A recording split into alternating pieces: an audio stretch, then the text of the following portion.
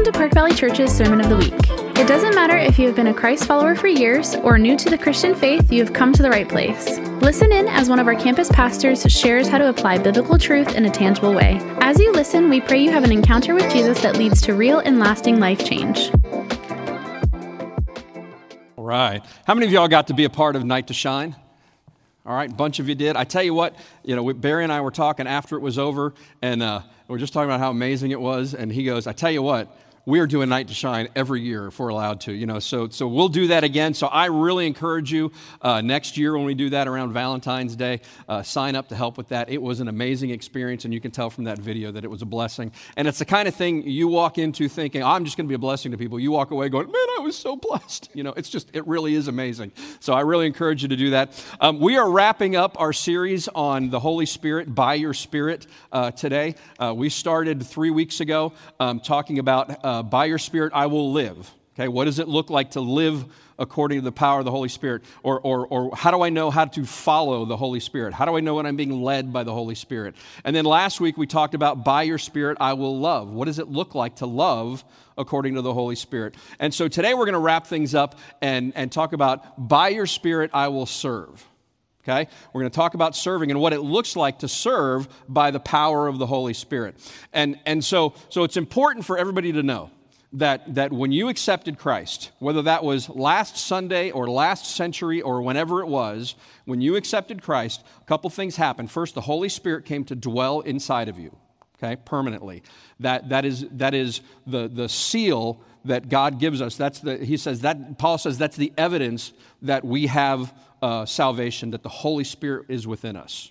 That's the seal of our salvation. So the Holy Spirit takes up residence in us. The Holy Spirit helps us to understand God's Word. The Holy Spirit convicts us of sin. We do something wrong. That little voice that says, man, don't do that, don't do that. That's the Holy Spirit talking to us. But the Holy Spirit also equips us to serve others with something that the Bible refers to as spiritual gifts. Okay, so we're going to talk about spiritual gifts today. So what do we mean by spiritual gifts? 1 Corinthians 12:7 says this: a spiritual gift is given to each of us so we can help each other. That's the purpose of the spiritual gift that we've been given. When we were saved, the Holy Spirit took up residence in us, and He gave us a gift, an ability that we're able to do so that we can help other people. And here's a textbook definition of spiritual gift. A spiritual gift is a special ability given by the Holy Spirit to every believer at their conversion to be used to minister to others and therefore build up the church. So we have this gift, this ability that God has given us that we're supposed to use in the church to help other people grow, to help meet other people's needs, to help serve within the church. And Romans 12 talks a lot about spiritual gifts, and we've been in Romans 12 the last couple weeks, and we're going to go back to the beginning of Romans 12. We talked about this a few weeks ago. Romans 12, 1 and 2 says that we are to present our bodies as a living sacrifice, wholly acceptable to God. Okay? And when we do that, we're supposed to allow God to transform us by changing the way that we think. All right? So when we give our bodies as a living sacrifice, we're giving all to Christ, saying, I'll use all of me. A great description of that, Tony Evans has the best description of that. The difference between what the chicken brings to the breakfast table versus what the pig brings to the breakfast table. Okay? The chicken makes a donation, the pig gives his all right? So when you have bacon and eggs, next time you have bacon and eggs, you think about the sacrifice the pig made so that you can have that amazing breakfast. He gave all. The chicken made a donation. When the Bible says to offer yourself as a living sacrifice, that's what it's talking about, okay? That you give your all. And so that's what it tells us to do. And then in Romans 12, continuing Romans 12, verse 3, Paul begins to introduce the church to the idea of serving according to our spiritual gift. All right, look what he says in verse 3. He says, because of the privilege and authority God has given me, I give each of you this warning. Don't think you are better than you really are. Be honest in your evaluation of yourselves, measuring yourself by the faith God has given us. Okay? Paul says, be honest when you evaluate yourself. Don't measure yourself by all the other things that the world measures you by. Don't measure yourself by the money that you have, the job that you have, the family that you come from, the accomplishments that you've made. Don't measure yourself by that. Measure yourself by the faith that God has placed within you. That's how we measure ourselves. And so, and And it doesn't just mean that there is a level of spiritual maturity that we're supposed to reach. In fact, it's quite the opposite of that. He's not trying to disqualify anyone from serving because they feel like, well, I don't have a very strong faith. And it's actually the opposite. He's saying, because I have placed the Holy Spirit within you, because you have even the smallest amount of faith, you're qualified to serve. And you should be serving. And if you are a saved person, you should be a serving person. All right? And Paul uses the analogy of the body. Paul uses the analogy of the body to talk about serving. He says this in verses 4 and 5. Just as our bodies have many parts, and each part has a special function, so it is with Christ's body. We are many parts of one body, and we all belong to each other. So we are all part of one body, and we all have a special function, just like our bodies. Every part of our body has a special function. It's like the little disc between your vertebrae. Okay, it's about as big around as a quarter maybe, and as thick as 4 quarters, and it's made like it's round, and it's got like this semi-hard coating around the edges, and inside it's like a gelatinous material. So basically, between each vertebrae, you have a gummy bear. That's what it amounts to. Okay, now even though it's that small of a thing, if it moves. If you got back problems, you know what I'm talking about. If it moves, the slightest bit in any direction, or if the shape changes, or it's damaged, you get serious back pain. That one little thing can prevent you from sitting, standing, walking, bending over. That one little part of your body affects all the rest of your body. And the same is true with the church. Okay? What we bring to the table as far as our gift, no matter how we use it, it affects the entire body. We are one body. When one person in the church hurts, the whole church hurts. When one person in the church has a victory, the whole church has a victory. And all of us bring something to the table when it comes to serving. All right? We all have something to offer. And remember Paul's warning, don't think you're better than you really are. Be honest in your evaluation. So don't think that serving is beneath you. Don't think I'm too busy. I love what Steve said today. We like to come up with excuses. Oh, I can't serve. There's a lion outside. That's a ridiculous. I think Solomon meant that to be funny. That's kind of ridiculous to think about that. But we're great at making excuses when it comes to serving. I'm too busy. It's too early in the morning. I don't have time. I'm not. The biggest excuse though. Well, I'm not strong enough a believer to serve. That's not true. Like we said at the beginning, if you've got the Holy Spirit, He's placed the ability to serve within you, and you bring something to the table. But also don't think that you're not good enough. Don't think that you're above it. Don't think that you're not good enough to serve. Don't think that your faith is too small to be able to serve. All right? And really, when you think about it, if the Holy Spirit put that ability within you to serve, He gave you that capacity to serve, it's almost fail-proof. He's not going to give you something that's not going to have success on some level. Look at what it says in 1 Corinthians 15:58. It says, so my dear brothers and sisters, be strong and immovable, always work enthusiastically for the Lord, for you know that nothing you do for the Lord is ever useless. Nothing you do for the Lord is ever useless. Okay? So whatever you bring to the table, if you're doing it for Christ, it's going to have some impact on somebody. As a pastor, there are days I stand up and preach, and I walk off stage going, that was a disaster. That was so bad. And maybe today is one of them. I might walk off and go, bam, that was so bad. But inevitably, when I walk off and say that, almost every time, the first person that greets me when I get into the lobby, they walk up and say, I needed to hear that. So even my worst effort to serve is going to impact somebody. Okay? Even my worst effort is going to have an impact on somebody. So you may, maybe you got saved, like I said, maybe you got saved last week or last century. Whenever it was, God has a gift within you that you can use within this church. And you may feel like, well, I haven't been doing this very long. That's the best time to start, because the more you use your gift, the stronger it becomes. Look, we talked about this verse a couple weeks ago, Ephesians 4, verses 11 through 13. It says, now these are the gifts Christ gave to the church, the apostles, the prophets, the evangelists, the pastors, and teachers. Church leadership, he's talking about. Their responsibility is to equip, this is my job description, to equip God's people to do His work and to build up the church, the body of Christ. Okay? That's my job description, to help you become the ministers in this church. to help you serve, to help you understand how God has created you so that you can serve and we can reach this community. That's my job description. And so it says, this will continue.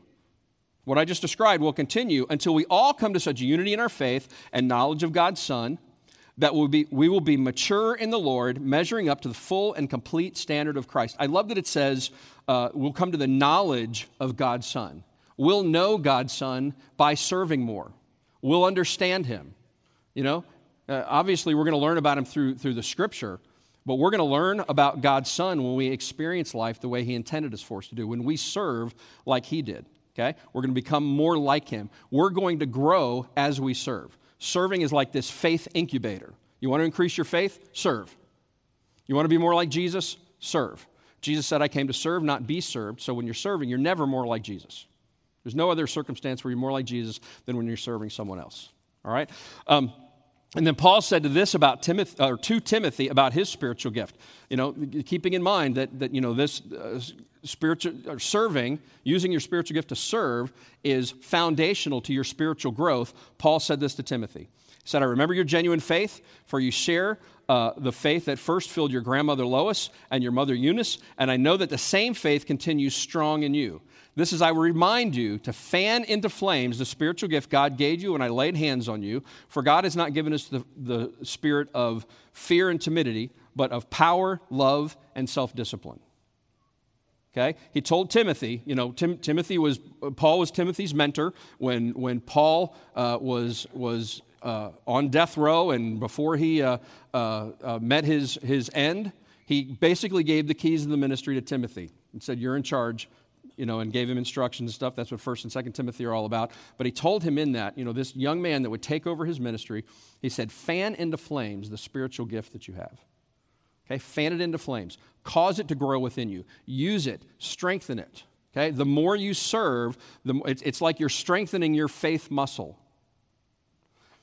And you may feel like, well, I don't bring much to the table now, but whatever you bring is only going to grow when you start serving. If you keep waiting until the lion's gone, that capacity to serve is not going to grow. The capacity for faith is not going to grow. You take what you've got, you go, you use it, you serve others, you be like Jesus, and your faith starts to grow. And notice, one of the big reasons I talk to people is they're just scared to death to serve. You know, I don't know if I can do it. I don't know if I'm the right person for that. Okay? Well, look what he told Timothy. He said, God didn't give you the spirit of fear and timidity. He gave you the spirit of power, love, and self-discipline. Okay? He gave you the spirit of he gave you the spirit of power. He gave you the power within you, that capacity to serve. He gave you that spiritual gift. He gave you love. Remember we said last week that we love like Jesus because the Holy Spirit is pouring out Christ's love in us so that it overflows. And the spirit of self-discipline. The first week we talked about how you choose to follow the Holy Spirit. You have that self-discipline to follow the Holy Spirit. You know, when you're given the choice to love or not love, you choose to love because that's what the Holy Spirit would do. When you're given the choice to be patient or impatient, you choose to be patient because that's what the Holy Spirit would do. All right? So the question is, if I'm going to use my spiritual gift, the question is, how do I know what my spiritual gift is? All right? You know, that's a great question. How do I know what my spiritual gift is? How do I know what God has blessed me with, what the Holy Spirit has empowered me with to serve within His church? Well, let's answer that question. First, the most important thing is to know what the gifts are, okay? Because there are specific gifts that He's given us. And unfortunately, there's not a comprehensive list in one passage of the Bible. It's kind of all over the place, different descriptions. So God always likes us to dig a little deeper. He wants us to get in the Word, so He doesn't make a lot of things easy for us. He wants us to study and find out what the spiritual gifts are. But in Romans 12, He gives us a short list of some of those gifts. So let's look at that, verses 6 through 8. It says, in His grace, God has given us different gifts for doing certain things well. So if God has given you the ability to prophesy, speak out with as much faith as God has given you. If your gift is serving others, serve them well. If you're a teacher, teach well. If your gift is to encourage others, be encouraging. If it is giving, give generously. If God has given you leadership ability, take the responsibility seriously. And if you have the gift for showing kindness to others, do it gladly. Okay? So there's a list, and he's basically saying if God has given you that list, do it. Just do it. All right? And so he talked about prophecy. if you have the gift of prophecy. Now, when we think of prophecy, we think of telling the future, and that's what the prophets of the Old Testament did. They told the future, but they told the future as God told them what the future was. We have everything we need to know about the future right here. Okay? And we still have a lot of questions, all right? But we have everything we need to know about the future right here. God tells us what we need to know. And so the gift of prophecy now is not about telling the future. It's not about saying something that nobody else knows. It's the ability to understand and accurately talk about the truth of God's word. That's the gift of prophecy. Some have that gift better than others. Some are just inclined to do that. They have that gift of prophecy to understand and communicate the truth of God's word. Some have the gift of serving or helping others. They're just wired to be there for other people. Some have the gift of teaching, the ability to organize and disseminate information. That's the gift of teaching. Some have the gift of encouraging. They just like being there for other people. They like using their words to make other people feel better. They like using words to build others up. That's encouraging. They might have the gift of giving. God may have blessed you financially, and you know that God blessed you so that you can be a blessing to other people. They have that gift of giving. Some have the gift of leadership. Okay, that's organizing and God's people and resources. You have the ability to organize God's people and resources. Or the gift of kindness, which some translations say mercy. That's actually a better description. They have the gift of mercy. They just feel genuine love for people, especially people that are hurting. Okay, so knowing those gifts is important, and that's the short list. There are others we won't get into this morning, but knowing what those gifts are is an important place to start. But a way to understand what your gift is from that list, a lot of times, is just your gut reaction to people in need. When there's somebody that's in need, the way you respond is a great indication of what your spiritual gift is. Let me give you an example. Okay, we've all seen this on TV. You sit, you watch TV, commercial comes on, and it's one of these commercials where they start with, kind of somber music, and then they show a picture of a little kid in another country. He's got a runny nose and tattered clothes, and then they show another kid, and they start talking about how these kids live in poverty, and they don't get 3 square meals a day. And for $1.50 a day, you can feed that kid. The way you respond to something like that is a great indication of what your spiritual gift is. Okay? If you look at that and you think, well, here's what the Bible says about their situation. Here's what the Bible says about the way I should respond to that. Here's what the Bible says about how the church should respond to that. You may have the gift of prophecy. Okay? Because that's what somebody with the gift of prophecy does. They go immediately to the truth of God's word and they formulate, this is what God's word says about that situation.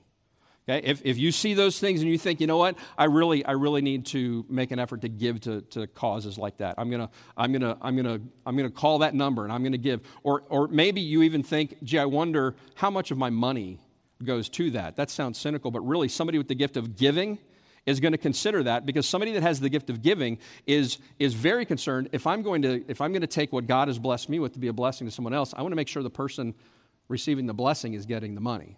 How much of my money actually goes to feed that kid and how much goes to administrative stuff.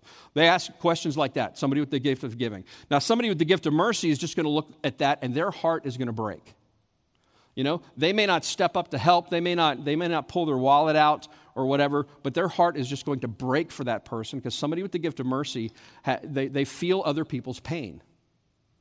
They are sympathetic to what other people are going to the point of feeling their own pain. All right, so that's how you may respond to that situation. You're going to respond most likely according to the way that you're gifted. Now, I don't have the gift of mercy. When I see those commercials, I think, how can I feed my son for $1.50 a day? He's 15 years old. Every time he opens the fridge, it costs me $5. So how can I feed? I don't know what that says about my spiritual gift, but that is a great way to determine what your gift is. How do you respond? What is your gut response to people that are in need? Okay? Now, at Park Valley Church, the best way, and this is my last point, the best way to find out what your spiritual gift is, if you don't know what it is, the best way to find out is in our Grow classes. Okay? Our Grow classes, there's 4 classes. We take you through everything you need to know about Park Valley Church. And you're not going to learn anything, you're not going to have any great truth from the scripture that we're going to come through. It's probably going to be a lot that you've heard of, especially if you've gone through these classes at other churches. But you're going to hear, here's how we do things at Park Valley Church. But in the 3rd class, the 301 class, you're going to learn about your spiritual gift. And we use a thing called your shape profile. We talk about your spiritual gift, your heart, or what are you passionate about, your abilities, your personality, and your experience. And that all spells out shape, okay? And we talk about that, and we help you to understand, taking all of those into consideration, how has God wired me to serve within his church? And now, we don't ask you to do this because we're desperate for volunteers, because we're really not. There are times, we always need more volunteers. What organization doesn't need more help? And there are times when maybe we're short. Today was a great example, between the stomach bug going around, all the teenagers that help us that are at the winter retreat, and it's a 3-day weekend, so people are traveling. But, with all that in mind, we're a little short today. But you know what? We still got the job done. We're still having church. That's not going to change. We're not saying that you need to understand this and learn more about it. We're not inviting you to be part of that class because we're desperate for help. We just know that your ability to use your spiritual gift is going to cause you to grow to be more like Jesus.